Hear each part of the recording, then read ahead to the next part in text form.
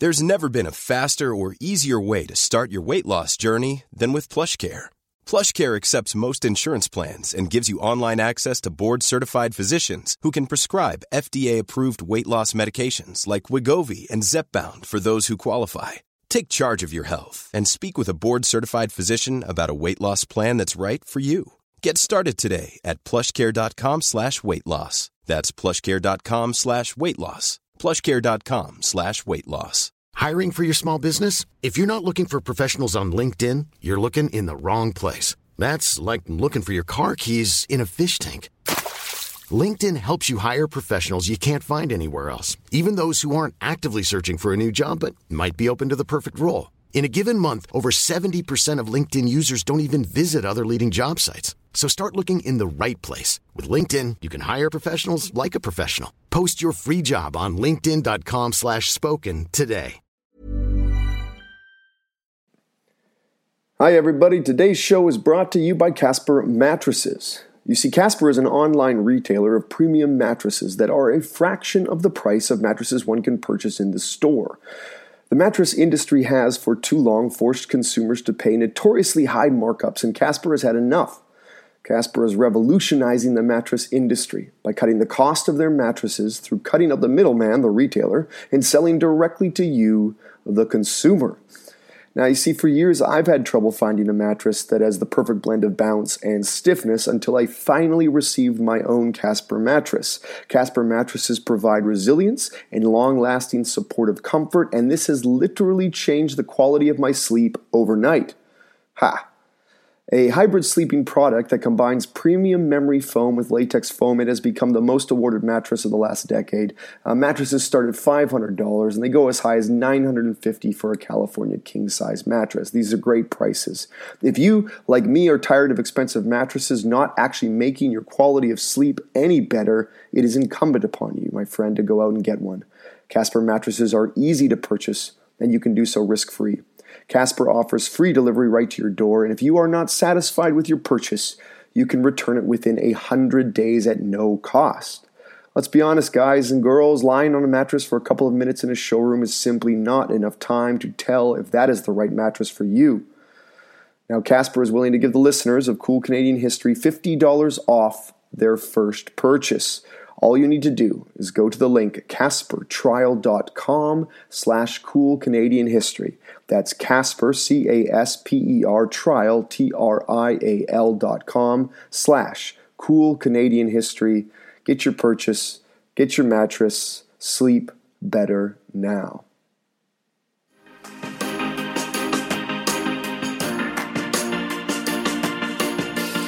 Hello and welcome to Cool Canadian History.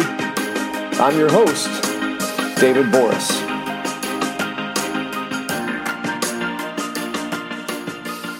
Today, Season 4, Episode 10, Eugenics in Alberta. We continue our deep dive into the uncool aspects of Canadian history this week. When in the late 19th century and early 20th century, Canada witnessed dramatic increases in its population. During this incredible period of immigration, many within Canada feared that the arrival of so many new cultures, religions, ethnicities, and language groups would threaten the dominance of the Anglo-Saxon community within Canada. This racist anxiety, coupled with fears of social degeneration, led to a terrible eugenics program advocated and practiced primarily in Western Canada. This week's book recommendation is Leilani Murray's A Whisper Past, Childless After Eugenic Sterilization. This was published in 2014 by Friesen Press, and it is a raw and heartbreaking first-hand account of the effects of sterilization on a young woman living in Alberta. Eugenics is defined by the Webster's Dictionary as the practice or advocacy of controlled selective breeding of the human population, as by sterilization, to improve the population's genetic composition. The term eugenics was coined in 1883 by British scientist Francis Galton, whose first cousin was in fact the evolutionary scientist Charles Darwin.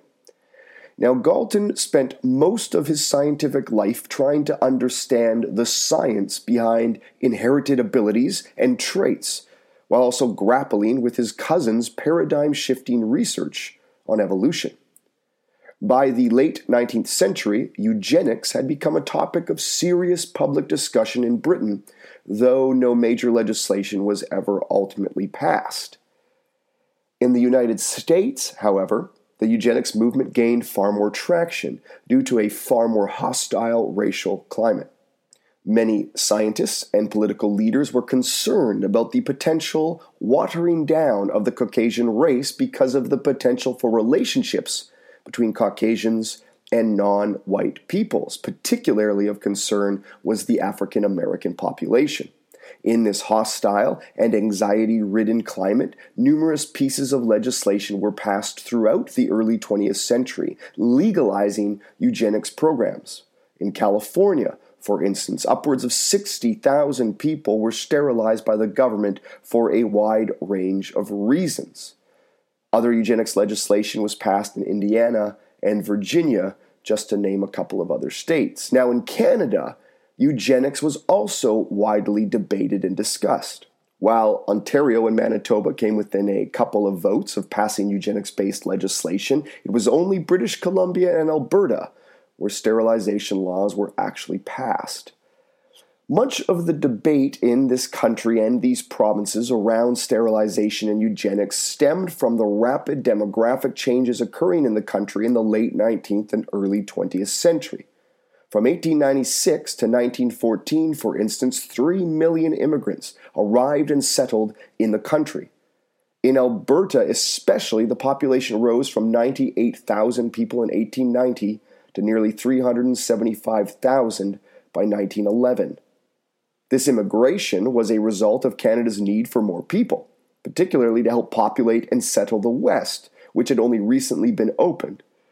This West, of course, being opened only after the First Nations populations who were originally inhabiting the land had been cajoled, threatened, and pushed off of their traditional territory. Now, this massive immigration, however, while generally welcomed by the federal government, stimulated a growing anxiety amongst the generally white, Christian, Anglo-Saxon populations, which saw this immigration as a potential threat to the dominance of the Anglo-Saxon race, as they put it. Effectively, white immigrants were needed, but they were expected to assimilate into Anglo-Saxon culture. If they did not, or were perceived as unable to do so, then something had to be done. Just to give you an example, a newspaper from Alberta called the Daily Northwester was writing about Ukrainian immigrants in 1896, and it said, "The protest of the council is quite justified. The dumping down of these filthy, penniless, and ignorant foreigners into progressive and intelligent communities is a serious hardship to such a community." Future Prime Minister William Lyon Mackenzie King wrote in 1908, "Canada should desire to restrict immigration from the Orient. This is regarded as natural. That Canada should remain a white man's country is believed to be not only desirable for economic and social reasons, but highly necessary on political and national grounds." Imagine the softest sheets you've ever felt. Now imagine them getting even softer over time. That's what you'll feel with Boll & Branch's organic cotton sheets. In a recent customer survey, 96% replied that Boll & Branch sheets get softer with every wash. Start getting your best night's sleep in these sheets that get softer and softer for years to come. Try their sheets with a 30-night guarantee. Plus, get 15% off your first order at bollandbranch.com. Code BUTTERY. Exclusions apply. See site for details. Even J.S. Woodsworth, the pioneer of the Canadian social welfare system and first leader of the Co-op Commonwealth Federation, that is the predecessor to the NDP, believed that Canada's immigration laws were too relaxed and more needed to be done to prevent undesirables from coming in. In his book Strangers Within Our Gates, Wordsworth identified the social costs of unrestricted immigration as manifesting in the bars, brothels, and opium dens of Canada's urban centers, effectively blaming vice on immigrants. He wrote, and I quote, "We need more for our blood to assist us to maintain in Canada our British traditions and to mold incoming armies of foreigners into loyal British subjects." End quote. For Wordsworth, restrictive immigration was the answer, and sterilization was suggested as necessary to limit the damage he perceived as already done to Anglo-Canadian society. In Alberta, the sterilization movement gained steam in the latter half of the First World War, framed around perceptions of growing social problems within Alberta's urban centers. Social problems that were directly linked to undesirable immigrants, while incorrectly linked, nonetheless attributed. Two of the leading voices in the Albertan sterilization movement were Emily Murphy and Nellie McClung. These were two members of the Famous Five. Now, listeners might know the Famous Five as the group that successfully and famously lobbied the government for recognition of women's equality in the eyes of the law. So while known as heroes to the gender equality movement, their prominent roles in the sterilization movement is often much less known, if not sometimes even swept under the rug. Emily Murphy infamously wrote the book The Black Candle, which blamed, for instance, Asian immigrants for the rise in drug addiction and drug use in Albertan society. Both Murphy and McClung worked alongside representatives of the Women's Christian Temperance Union and the equally influential United Farm Women of Alberta to lobby the Albertan government for sterilization policies. The UFWA in particular placed emphasis on the need to raise, as they put it, and I quote, genetically superior children, as well as to control the increasing population of what they deemed, and again I quote, mental defectives. These groups had numerous sympathizers within the Albertan political party known as the United Farmers of Alberta. When the United Farmers of Alberta won the 1926 general election with a strong majority, sterilizing was now on the table. On the 21st of March 1928, the UFA passed the Sexual Sterilization Act, Canada's first such act. This act established a eugenics board, which would then determine if a candidate was at risk of having children with disabilities. Then, with consent of the individual or their guardian, sterilization would take place. The 1930s, however, and the onset of the Great Depression, saw immense economic strain placed on the province of Alberta, and within this tense environment, greater efforts were made by pro-sterilization forces to prevent the reproduction of, and I quote, undesirable groups who were seen to be an unfair economic and social burden on the state. Robert Charles Wallace, none other than the president of the University of Alberta, stated that, and I quote, "The fertility of the lower class was a burden on the government," end quote. And Wallace championed eugenics as a progressive solution to a dire economic and social problem. In 1935, William Aberhart, the preacher-turned-politician and a vocal supporter of eugenics, as well as leader of the Social Credit Party of Alberta, won a surprising victory in that year's provincial election. 2 years later, in 1937, the legislation for the Sexual Sterilization Act was widened, increasing the power of the board by allowing now for involuntary sterilization of candidates. It would be further expanded once more under the Social Credit Party in 1942. The front line for identifying these individuals who were needed to be sent in front of the eugenics board fell on the shoulders of teachers, nurses, doctors, and by the 1950s, even social workers. The board itself was made up of a combination of medical professionals and faculty from the University of Alberta. There was no doubt that the board targeted specific groups within Albertan society. Far more women were presented to the board and sterilized than men. The act also heavily targeted Aboriginal communities. 74% of all Aboriginal persons who came in front of the board were sterilized. This is compared with only 60% of the non-Aboriginal persons that came in front of the board who were eventually sterilized. Just a reminder, before we continue with this dark story, you can find us on all your podcast listening devices, as well as on Facebook, Instagram, and at our homepage, coolcanadianhistory.com.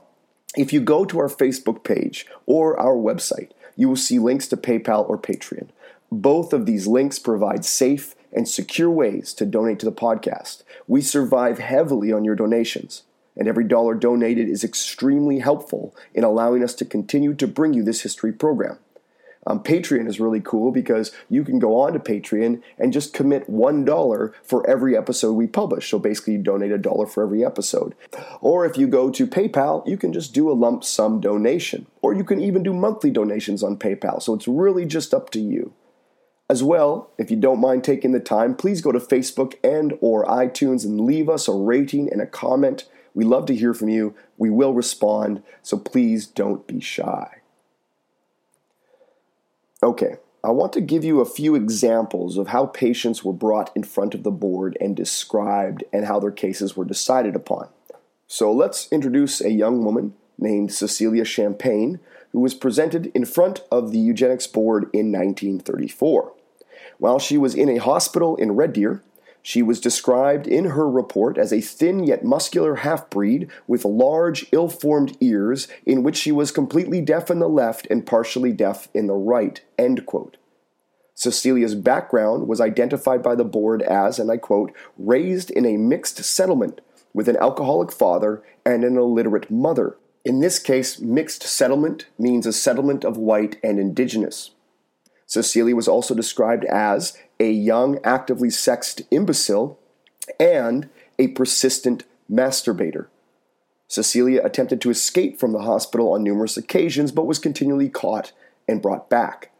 She was sterilized on July 4th, 1934. Apparently, approval was given by either her or her guardian, though it is quite unclear who actually gave her permission, and her record of resistance speaks for itself.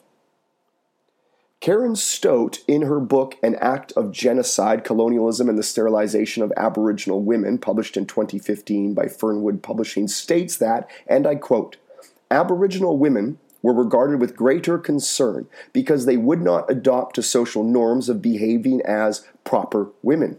In addition, there was also concern over their supposed sexual immorality, which brought a social threat when they had relations with men from the settler, i.e. white, population. It wasn't just Aboriginal women, however, who were targeted. The poor were also targeted. Ethel Busby was found by the same Red Deer Hospital to have an IQ of 66, attributed to her impoverished family history and, I quote, poor genetics. Her mother was considered to be feeble-minded, and her father was a deceased alcoholic. Ethel was committed to the hospital for review by the board on the grounds of her promiscuity, having 2 illegitimate children. Despite the fact that Ethel had reached grade 11, could read and write well, and had a history of employment within domestic service, the board, with approval from Ethel's mother, had her sterilized in April of 1930. The mentally sick were also targeted. Catherine Rottensfusser was a 34-year-old housewife and mother of 4 who had emigrated from the U.S. in the early 1920s. In 1924, she was committed to the Alberta Mental Hospital in Ponoka. She was released a year later, but then readmitted in 1929. Catherine stated she was having hallucinations and had seen God in visions while believing that the world was coming to an end. The board recommended sterilization. Catherine then consented, though one would seriously question her mental health at the time of consent. Nonetheless, in February 1930, she was sterilized. A category known as undesirable immigrants were also heavily targeted. Rosalie Cote was a Polish immigrant who arrived in Alberta in June of 1930. Now, Poland was classified as part of Canada's non-preferred category of immigrant countries. Rosalie fell sick with rheumatic fever and then was diagnosed with a psychosis of somatic disease. Basically a term for we don't know what's wrong with her, but she's ill in some sort of way. Now, while she was a healthy woman with no mental health issues before, her and her husband consented to her being sterilized in the spring of 1931. Several people looking into her case later on believed she was actually deported shortly after. One woman named Sybil Elliott was brought before the board with what was deemed an abnormally low IQ and deemed to be promiscuous. But in this case, promiscuity encompassed the fact that Sybil had been raped. Sybil was accused of having put herself into a situation that exposed her to attackers, and the board approved her sterilization. There is overwhelming evidence when looking at the over 2,000 cases of sterilization of a pattern of victims, women as opposed to men, young women as opposed to older women, women considered to have mental health issues or considered to not behave in a way that was conducive to social norms, women who were from racial or ethnic backgrounds that were deemed unassimilable into the dominant Anglo-Saxon society. One would think that the revelation of the Nazis' eugenics program during the Second World War would spell an end to the efforts of Albertan eugenicists, but incredibly this was not the case. In fact, a whole new wave of sterilization erupted in the 1950s and 60s, directed at patients committed to mental health institutions. These sterilizations were almost all completed without consent, and shockingly, the percentage of people under 19 years of age who were sterilized rose dramatically during this time to a peak of 61% by the 1960s. By the 1960s, however, more and more Albertans were speaking out against this sterilization program. From a scientific lens, by the 1960s, the eugenics program was increasingly rejected by the science community. Politically, it was becoming more and more unpopular as the press began publishing stories on the horrors of the sterilization program and the act that supported it. Finally, it had become evident for many that the Sexual Sterilization Act was simply inconsistent with a growing national focus and international focus on human rights. For those involuntarily sterilized, the act was disregarding a person's right to procreate, was disregarding the security of that person, as well as disregarding that person's equality before the law. When the Social Credit Party was finally defeated in 1971 by the Progressive Conservatives under Peter Lougheed, the act was abolished. By the mid-1990s, more and more victims were coming forward to demand compensation and an apology, and they were getting it.